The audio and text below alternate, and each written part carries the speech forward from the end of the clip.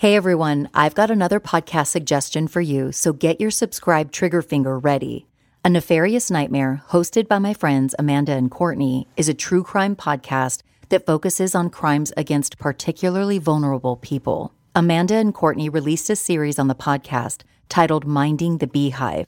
From there, a bee movement was created to honor victims and survivors of crime. Amanda and Courtney see victims and survivors as bees because bees are resilient yet vulnerable, and bees need to be protected at all costs because they're necessary for life.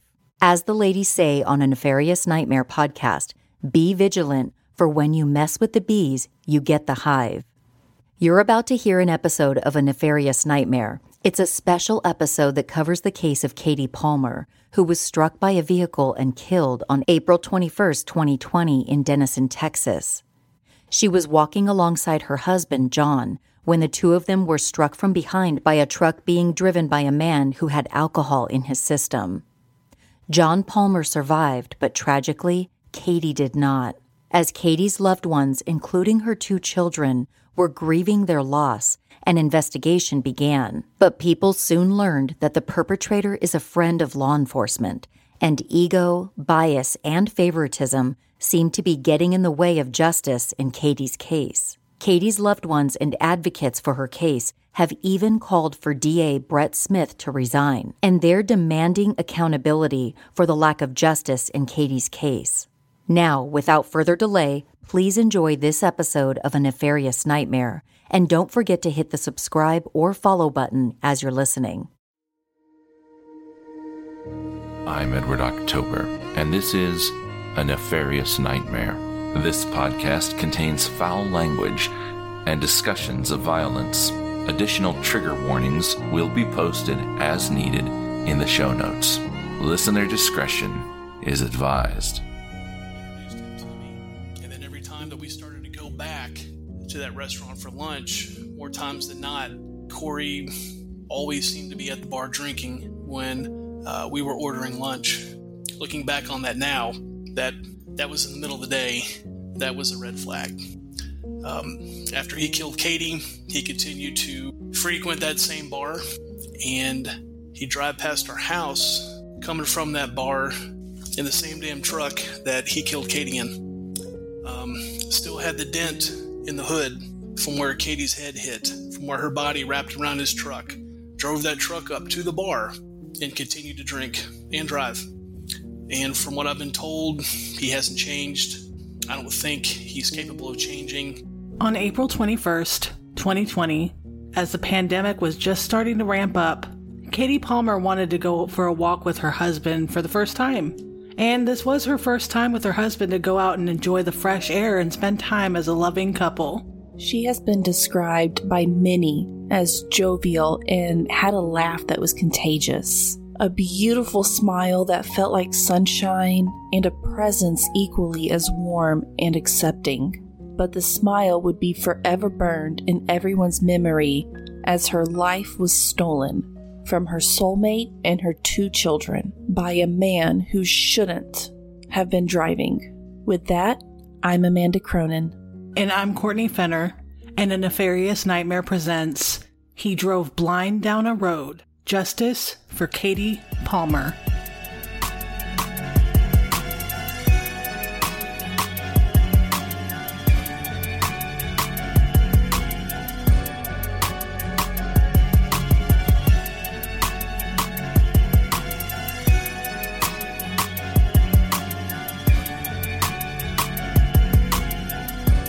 A case of too much ego, too much bias. I don't know about you all, but if my kid were involved in an auto accident and passed away as a result, I'd fight tooth and nail to get justice for her. And at the same time, if my kid were involved in an auto accident and she was the one that killed another person, I'd still fight tooth and nail for justice for the victim, being that the victim is the person that died at the hands of my own flesh and blood. But why? Well, I'm glad you asked, because if it were my child or my spouse, I'd want the same respect. I'd also not take advantage of the fact that I'd have close ties with law enforcement. If I did, because in order to obtain justice, bias would need to be left at the door. We all are on the same side here. where we want a fair trial and justice for those innocent people who died at the hands of another. It's why we all continue to make these episodes and have survivors and victims tell their stories.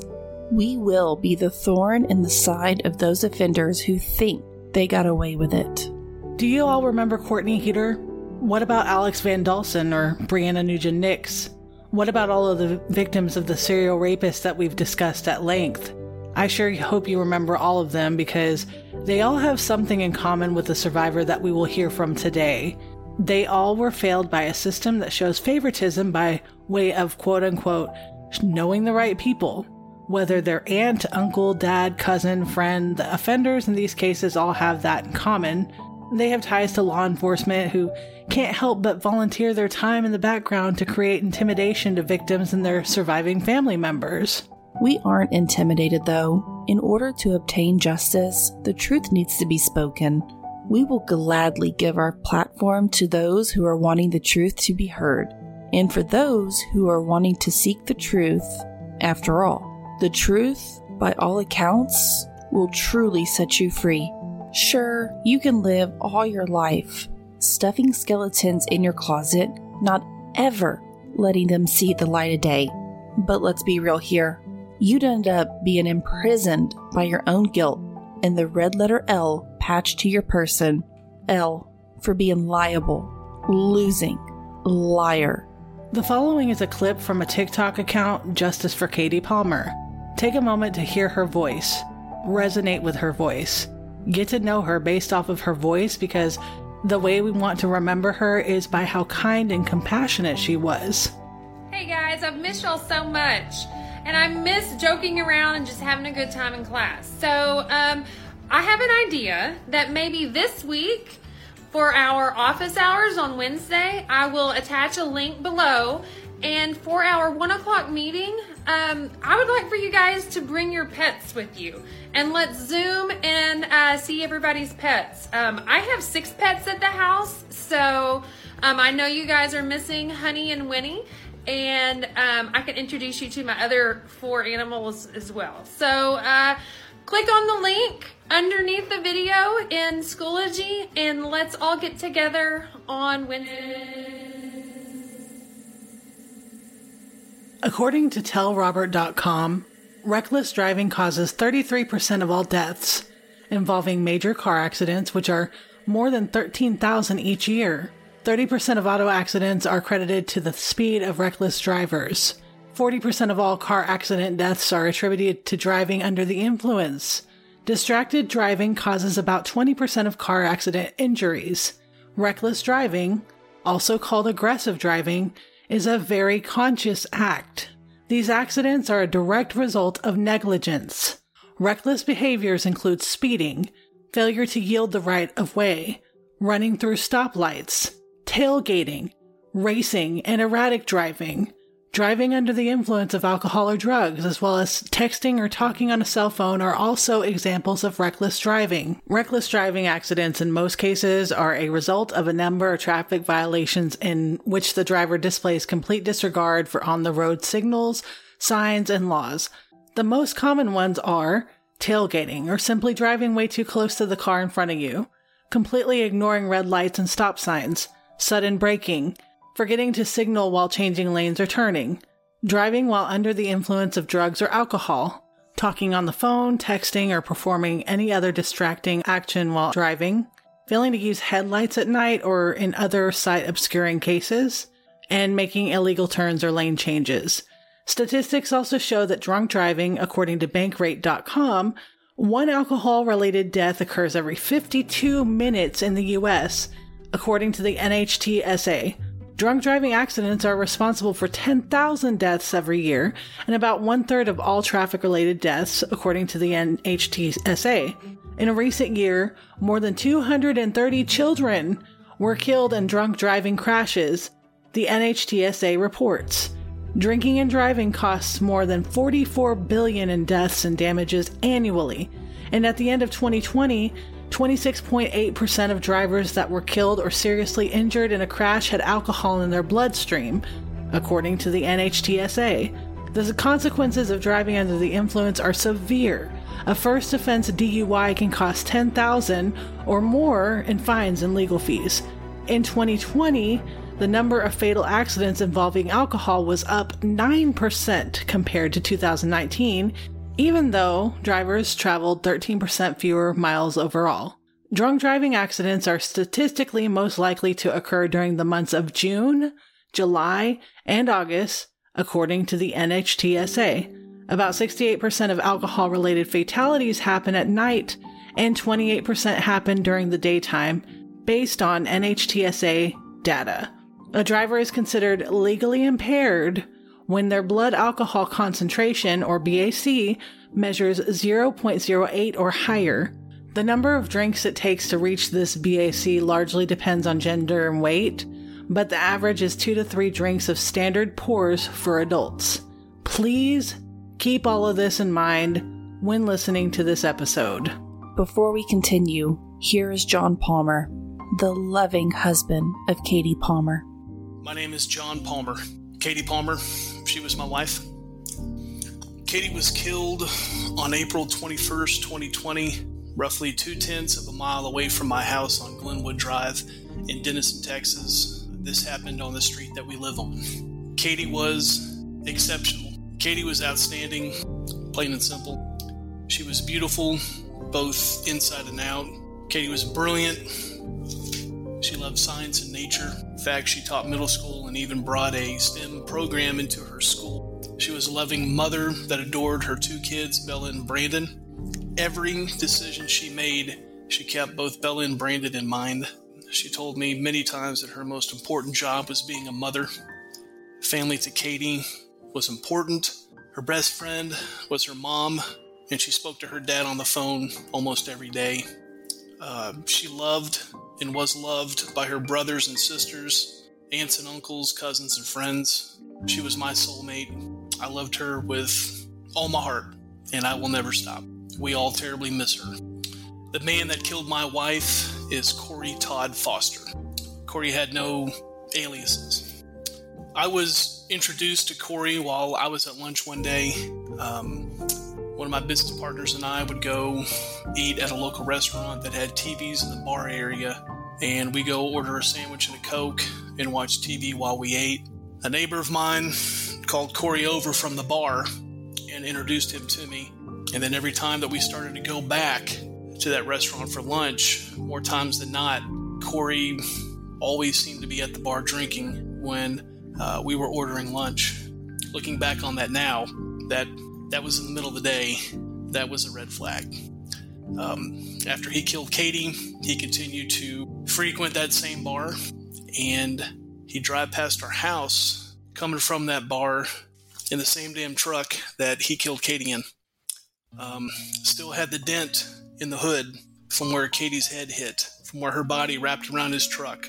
Drove that truck up to the bar and continued to drink and drive.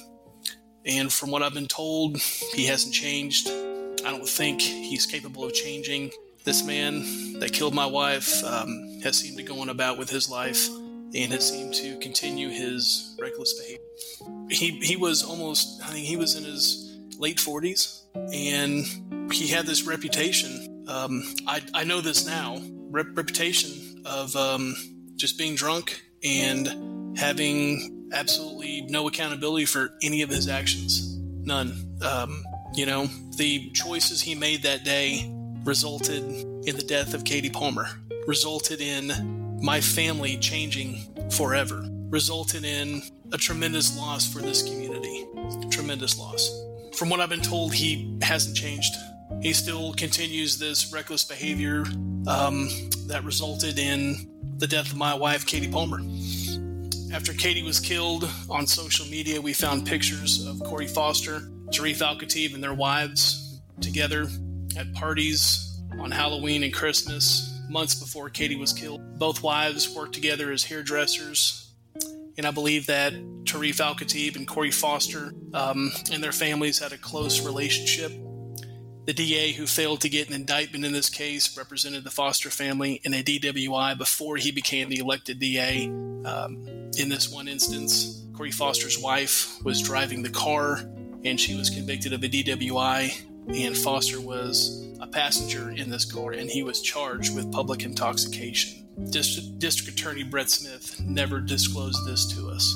On April 21st, 2020, I woke up, I went to go work out in the backyard, and after my workout, I was going to go walk down our road, and the night before, Katie had asked me to wake her up so she could go walking with me. Katie never went walking or running with me in the morning, so I didn't really think it was going to be a possibility that she would actually go.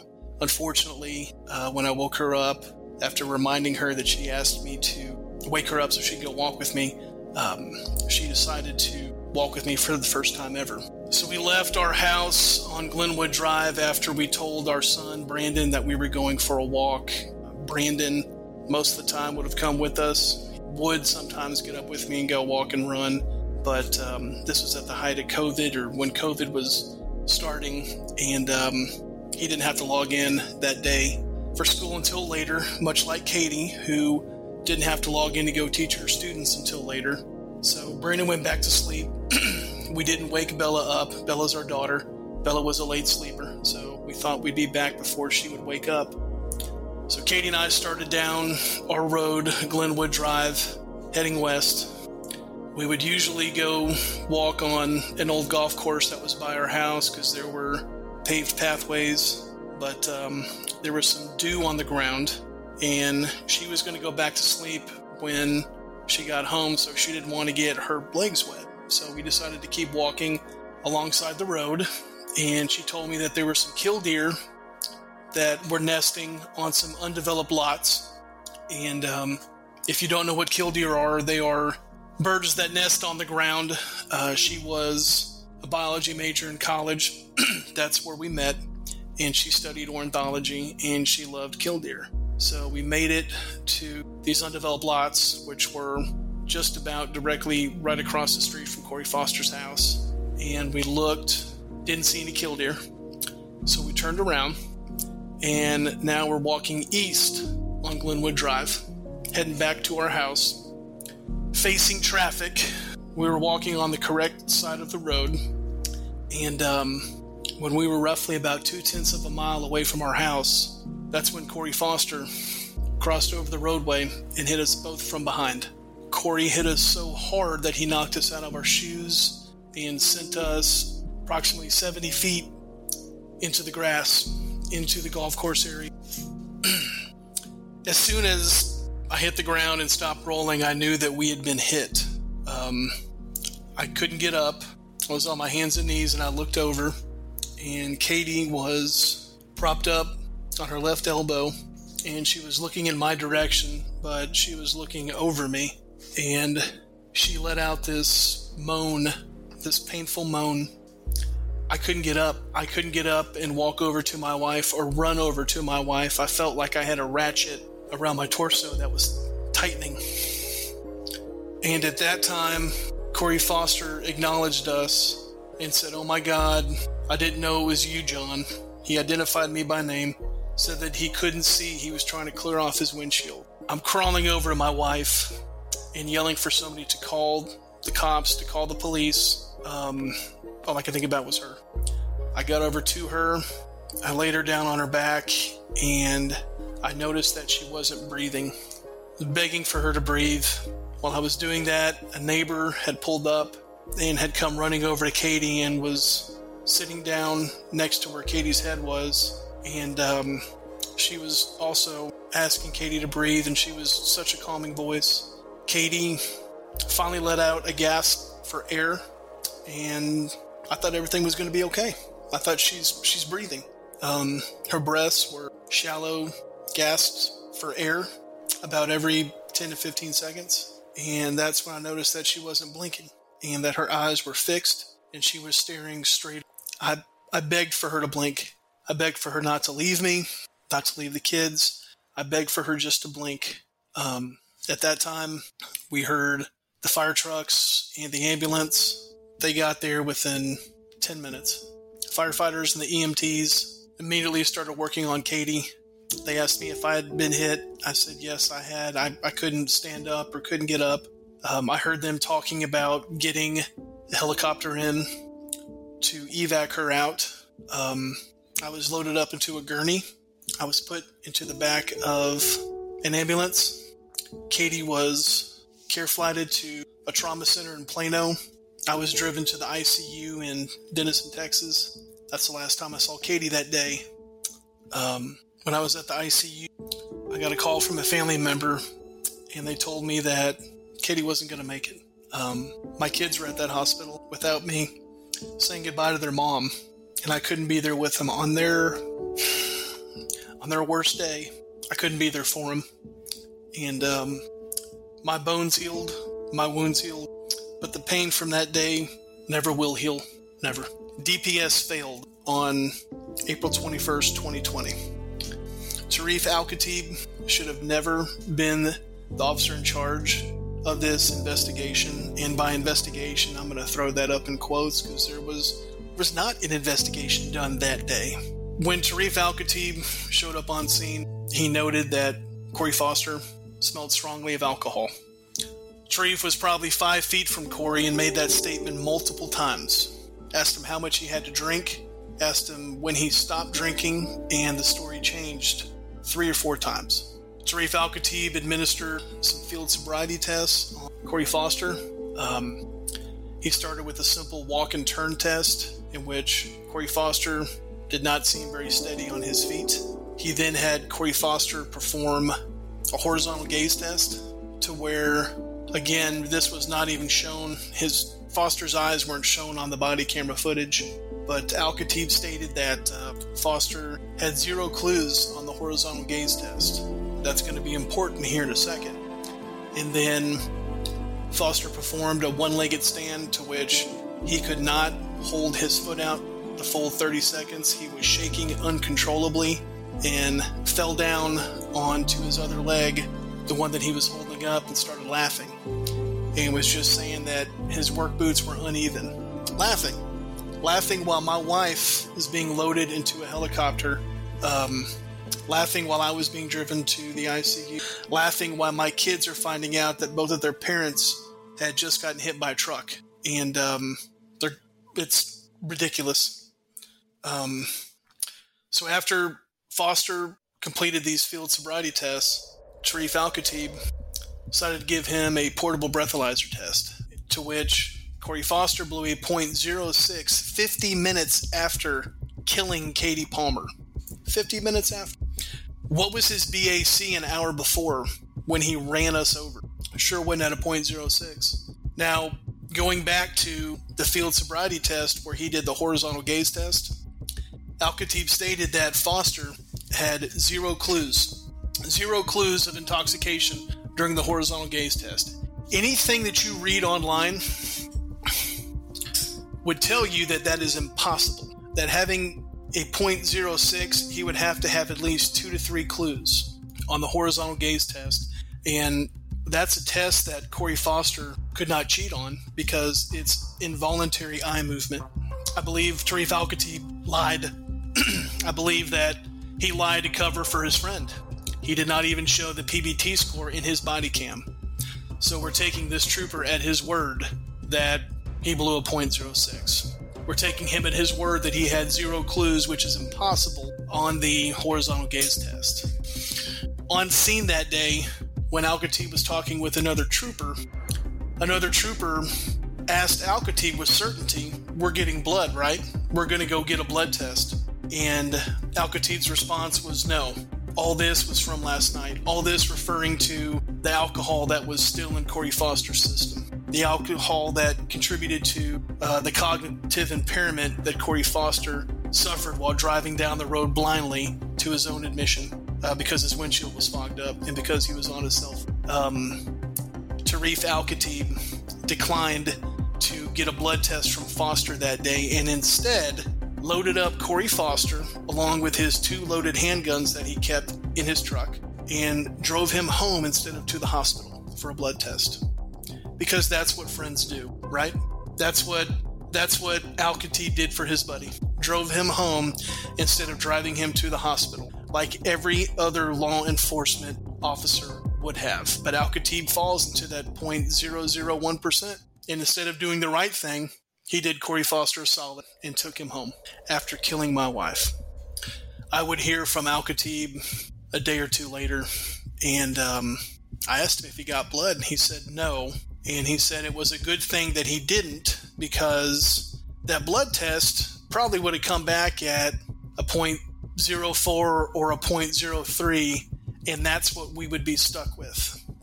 I did not know, because I obviously haven't had any run-ins with the law, that a portable breathalyzer test is not admissible in court. In a criminal court, a PBT test is not admissible, but a blood test is. So he told me that 0.06 is what we'd have to go on in court instead of a 0.03, because time would have elapsed and the body would have metabolized some of the... And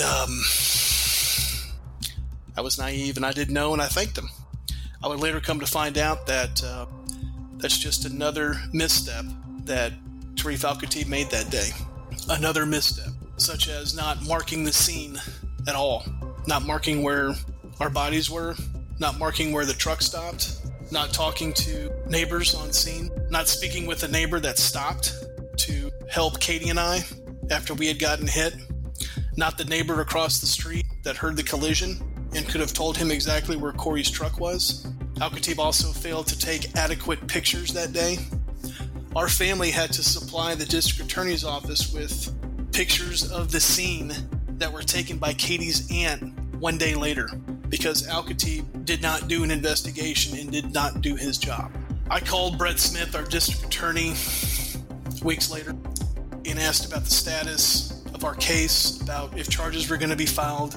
Brett had not gotten the report yet, so he told me that I probably knew more than he did about what was going on, and that as soon as they have any information and as soon as they receive the file, that they would be in contact. Fair enough. More time had passed. Weeks had gone by. Rhonda Nail, Katie's mom, called Brett Smith. She couldn't get him at the DA's office, so she got his number off of Facebook. He had his number on Facebook. He had his number on social media. It's public. She called him, not knowing it was a cell phone, and he answered. She asked about the status of the case involving her daughter's death. And instead of getting a district attorney that said that he was sorry for her loss, instead of a district attorney stating that he was going to do everything that he could to make sure that there would be justice, he got angry with Rhonda for calling him on his cell phone, told her that he knew nothing about the case, didn't know Katie's name at all, which contradicts what he told me, and went on to tell Rhonda that she should never call an elected official on their cell phone and to never do it again. That was our introduction to who Brett Smith really was. Well, as soon as this happened, one can only imagine what would be going through a mother's head after she just got dressed down by the one person who could bring justice for her daughter's death. So Rhonda, his community, our friends and family were angry. We don't have a platform, so we took to social media. And Rhonda told of her interaction with Brett, and there was an outrage, as rightly so. So a week or so later, I get a call from our district attorney, Brett Smith. And instead of him telling me that he's got the case and, again, he's going to ensure that Katie gets justice, he gets angry about what's being said about him on social media. Our elected DA calls me a victim and a widower and lectures me about social media. He then does that again. He was more worried about his public image than he was about doing his job, and still acts that way to this day. So, June of 2020, we have a meeting with Brett Smith and two other prosecutors. Katie's mom, Rhonda, Katie's dad, Tony, Katie's brother, Logan, and I met with District Attorney Brett Smith, and again, two of the prosecutors. I started off the meeting by wanting to introduce them to Katie. Katie was not there at the meeting. This meeting was going to be about Katie. They didn't know Katie. I brought pictures, and I wanted to explain to them who she was. The other two prosecutors in the room took the pictures and looked at them. And Brett Smith, who wasn't sitting at the conference table, but instead was leaning up against a wall with his arms crossed, refused to look at any of the pictures. Very smugly told me that he'd seen everything he needed to see on social media. Well, I told him that I was going to continue, and I introduced them to Katie. As soon as it was Brett's turn to talk, he looked again at Rhonda and was very angry about social media. Again, third time. Not sorry for your loss, not we're here to help you, not we're here to get justice, but angry about how he was perceived on social media. And when he was done with lecturing us, again, a victim in a victim's family, he looked at Rhonda and told her to call off her jihad against him. The meeting ended with Brett stating that they were going to look into the case and assign a prosecutor. We didn't leave with a good feeling, but at least we got our meeting, right? Carrie Ashmore was a prosecutor that was assigned to this case. I met with Carrie Ashmore 2 or 3 times to go over what had happened. Carrie Ashmore eventually brought this in front of a grand jury on August 19th, 2020. Carrie and another prosecutor, Nathan Young, presented this case to a grand jury. In Texas, a grand jury consists of 12. That day we had 10. One grand juror was sick and didn't show up. Another grand juror recused him or herself, and we were left with 10. And in Texas, you need 9. You need 9 people to agree that this case should move forward. Tarif Al-Khatib testified. DPS did not do a crash reconstruction of this, so Grayson County had a third party that did a crash reconstruction. That expert testified, and then I was allowed to testify as well. After 3 hours, Carrie Ashmore came and told me that the grand jury declined to move forward. I would later find out that the third party was not complete with their final report. That was dated 6 days after the grand jury. That report is damning. That report alone should have, or would have, definitely led that grand jury to an indictment. Also, days after, that Sunday, after the grand jury, the first grand jury, Carrie Ashmore and Nathan Young threw a party at Carrie Ashmore's house. Carrie Ashmore's wife, Kelly Ashmore, is the district clerk. The district clerk controls the jury. At this party, Carrie Ashmore, Nathan Young, and Kelly Ashmore had an impaneled grand juror at this party where they were drinking beer, playing volleyball, and eating burgers. That infuriated me. That right there lets you know that there is no impartiality in Grayson County at all when prosecutors and grand jurors can be around each other like that. When you're a grand juror, when you're a prosecutor, you're supposed to be impartial. That does not represent impartiality at all. Absolutely biased. So Carrie Ashmore failed. The district clerk failed by not having 12 grand jurors there. Carrie Ashmore failed to get an indictment. Carrie Ashmore failed to properly ensure that he had all of the evidence at hand. For instance, that third-party report that was dated 6 days after the grand jury, that wasn't presented to the grand jury. And also through civil discovery, because there is a civil lawsuit going on against my family and Corey Foster, we got Corey Foster's cell phone records, which Brett Smith and Carrie Ashmore on numerous occasions both told me that they would get the cell phone records and review them. They never did. They never presented those to the first grand jury. We got these records roughly 18 months after Katie had been killed, and these records clearly indicate that Corey Foster was dialing a number as he crossed over the roadway and hit Katie and I. We put a timeline together. We sent this over to the DA's office, and I asked them why hadn't they got these records, and they would never answer me. They said it was my fault.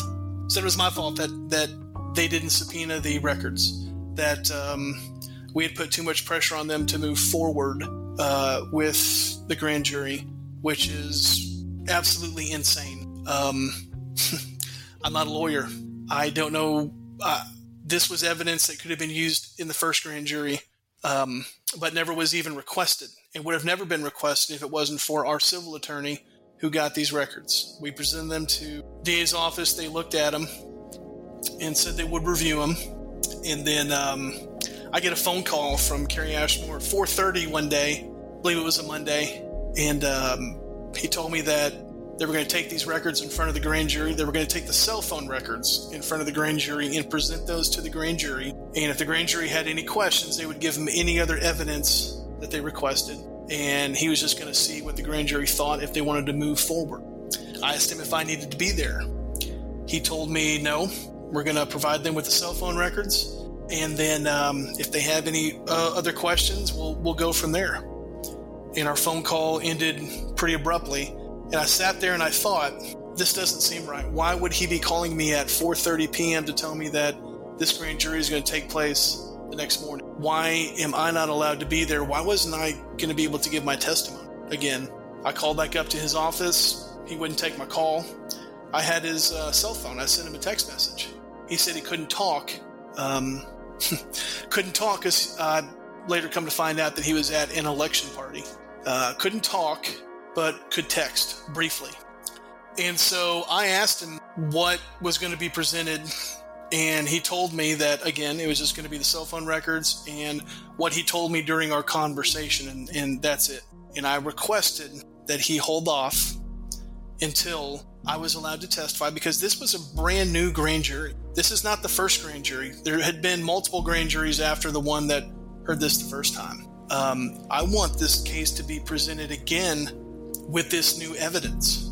I don't want an abridged version of what happened. I want you to show them everything that the first grand jury didn't see, including this new evidence. I want Al-Khatib to testify again. I want that third-party report that was never presented to the first grand jury. I want that presented. I want to be able to testify in front of the grand jury because I was a witness and a victim. And I want them to see the body camera footage. Didn't respond. I called up there at 6 a.m. that next morning, left a message for District Attorney Brett Smith and told him that Rhonda Nail, who's Katie's mom, and I would be there, and we want to talk to him before they present anything to the grand jury. We got there a little bit before 8, saw the grand jurors filing in. We asked to speak to Brett. They said that they'd get the message to him. Next thing we know, Kerry Ashmore comes walking out of the grand jury room and says, well, it's in the grand jury's hands now. And when we started to question him, why wouldn't you guys call us? Why wouldn't you let us testify? He told us that he didn't have to explain himself, and he was damn good at his job, and he stormed off. And then Kerry Ashmore came back about 30 minutes later and said the grand jury has declined to move forward based off of this new evidence. I can't tell you how angry I was, but I think everybody in that building that was around us knew. I unloaded on Kerry Ashmore that day and meant every single word that I told him. And I believe everybody in that building heard everything I had to say. That's the second time that office has failed our family. They did 2 half-assed grand juries. They provided half the evidence to one grand jury and then provided only half of the new evidence to the second grand jury. They failed us twice. There is no way that a man who admittedly drove blind down a road, told troopers he couldn't see when he left his mailbox, he drove 0.3 of a mile blind with his windshield fogged over, said he shouldn't have been driving, said he shouldn't have drove, said he should have never left. He drove blind for 0.3 of a mile with the strong presence of alcohol on his breath and in his body. He was on a cell phone, not looking at the road, crossed over the roadway and hit 2 pedestrians that were walking alongside the road. I killed one and sent one to the ICU. That right there, those 5 or 6 sentences I just said, that right there should have been enough to have a grand jury say, there's enough here, and we believe that this should move forward. The Grayson County District Attorney's Office did not want to prosecute this case. And it is infuriating that our family is still here over 2 years later, still fighting the same district attorney, still fighting the same inept prosecutor, Carrie Ashmore, to get justice for my wife, Katie Palmer. Still fighting. I saw Brett back this April, a week or two after he had talked to Katie's mom, Rhonda Nail, on the phone. We had requested that Brett call us after that last grand jury, left messages with his assistant, and finally got back to Rhonda, 4 or 5 months later. Had the audacity to mispronounce her name multiple times, kept on calling her Rhonda Nall, doing it on purpose. Stated that he didn't really know about the case, didn't know the particulars. This is not a large county. This has been on the news multiple times. Brett Smith knows who I am. Brett Smith knows who Rhonda is. Brett Smith has acknowledged Rhonda in public. After he did this, after he purposely mispronounced her name, purposely antagonized Rhonda by saying that he knew nothing about her case, I ran into Brett at the Justice Center, and I stopped him and looked him in the face and told him that what his office did was wrong and what he was doing was wrong. And he told me that he wasn't the man that I thought he was, in which I very much disagreed with him, and told him that he is exactly who I think he is. He told me he was a Christian man. I told him to then act like it. He told me that wasn't fair. He tells me that statement wasn't fair. That angered me even more, that he would even say that statement that I made to him was unfair. Unfair is going... Unfair is seeing the man that killed my wife drive up and down our street multiple times a day, still with a dent in his hood to where my wife's head hit. Unfair is walking with my son down that road and him looking at where my wife was hit. And him getting emotional and telling me, you guys were so close. You guys were so close from being home. That's not fair. Not fair is being a child and being woken up to somebody telling you that your mother and father are probably dead. How do you get back from that? Our lives changed that day because of nothing that we did, but because of the reckless choices Corey Foster made. His reckless choices resulted in the death of Katie Palmer. But yet, we are burdened with injustice because of the actions of a few people. The few people that can actually change this won't change it. That's unfair. That is unfair. This injustice remains unfair. I would label this as negligence that caused the death of Katie Palmer, where Corey's recklessness and the cognitive impairment he had with the alcohol in his system, as well as the distraction he had with the cell phone in his hand, as well as the visibility issues that he had, all contributed to the death of Katie Palmer. Katie was our rock. Katie was our glue. I went for a walk that morning with my wife, and she never came back. My kids woke up to their grandmother, telling them that both of their parents had been hit by a truck, and she didn't know if we were alive or dead. I still wake up sometimes thinking that she's next to me in bed. We will always have a hole in our heart. Always. What happened here in Grayson County, Texas, can happen where you live. Katie could have been your mother, your wife, your daughter, your sister, your cousin, or your friend. We will continue to fight for her as long as it takes for us to get her justice and for there to be change here in Grayson County. We'll fight for as long as Corey Foster remains on our roads, for as long as Brett Smith is the district attorney of Grayson County, and for as long as Tarif Al-Khatib continues to wear a DPS badge and work in Grayson County. We won't stop. She deserves better. Katie deserves justice. Our goal has always been justice for Katie and change where change is needed. We heard about a family, the Carney family, who lost their son to a vehicle pedestrian accident. And we worked with them and lobbied with them to get House Bill 558 passed. It's known as Colton's Law. The spirit of that law would require that any motorist that hits a pedestrian and causes either serious bodily injury or death be tested for drugs or alcohol. Their blood would be drawn, unlike what happened with Colton Carney and what happened with Katie Palmer. We want positive change. We want change here in Grayson County, and we want change state.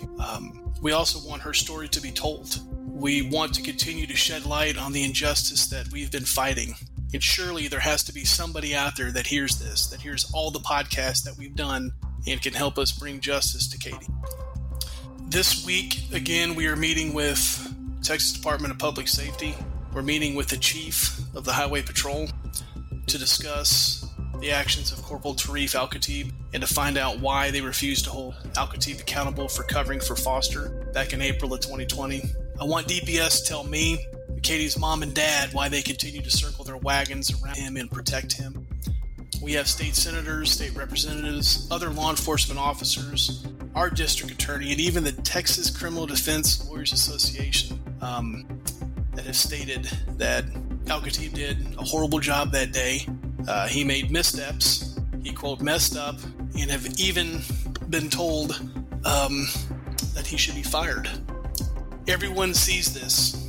Again, from state representatives to state senators to Texas Criminal Defense Lawyers Association, everybody sees what has happened. Why can't DPS? And so when we meet with them this Thursday, again, we're going to be able to ask that question. Why? Why do you fail to see this? Why do you continue to go along with this? Why is there no accountability? Why? On April 21st, 2020, John Palmer and his 2 children lost a wife and a mother. Her parents lost a daughter. But their killer is still walking free, and the Palmer family has been failed by the system because of obvious favoritism. There's nothing that the family can really do, since they do not have the privilege of knowing, quote-unquote, the higher-ups intimately. But what can we do? We can advocate on their behalf. We can listen. We can raise awareness, and our magic phrase, apply pressure. If you would like more information on justice for Katie Palmer, you can visit facebook.com/justice for Katie Palmer. We will include it in our show notes. To me, and not to interject my own opinion, but the fact that these people are adamant about public image and fighting for the offender rather than the victim, who is Katie Palmer, by the way, this all just screams guilt to me, but what do I know? I feel like we should have more strict laws against drunk driving and any distracted driving. People take way too much advantage of how relaxed people have become, but enforcing these laws, yes, these laws could save more lives and prevent more accidents and deaths from occurring. So to the DA, the DPS, and law enforcement, we are calling for action. Please, reopen the case and assign new people who have zero conflict of interest or bias in this case. And to those who are sweeping this under the rug, let's hold them accountable. And please, do not ever drink and drive. If you do, you very well could steal the life of an innocent person, and you would steal the livelihood of an innocent family. Before we wrap up, let's get some house cleaning out of the way. We've revamped our Patreon, finally. We have tiers that start at $3, and the highest tier is just $10. All proceeds from Patreon go directly back into our podcast, but we have lofty goals. We want to get to a point where we can donate back to a worthwhile cause focused on victims of sexual assault. Also, don't forget that we have the Dallas True Crime Podcast Festival August 26th through 28th. Tickets are going fast, so hit up truecrimepodcastfestival.com and get your tickets. That way we can meet you and hug your neck. And we'll also have all these fucking stickers that we've got to give out. So come meet us and get a sticker or 50. Katie Palmer, John Palmer, their 2 children, their entire family, their friends, anyone who has experienced this loss, they are bees. And remember, be vigilant, for when you mess with the bees, you get the hive.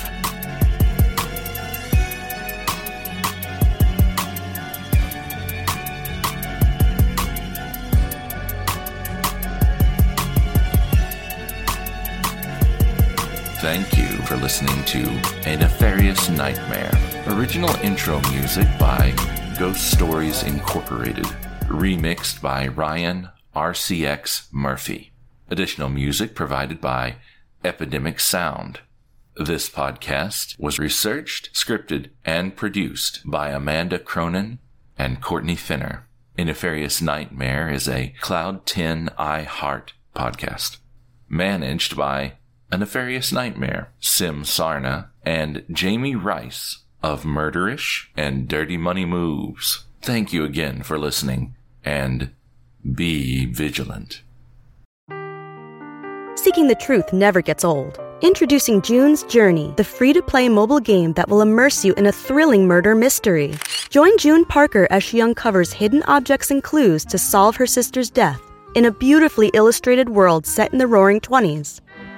With new chapters added every week, the excitement never ends.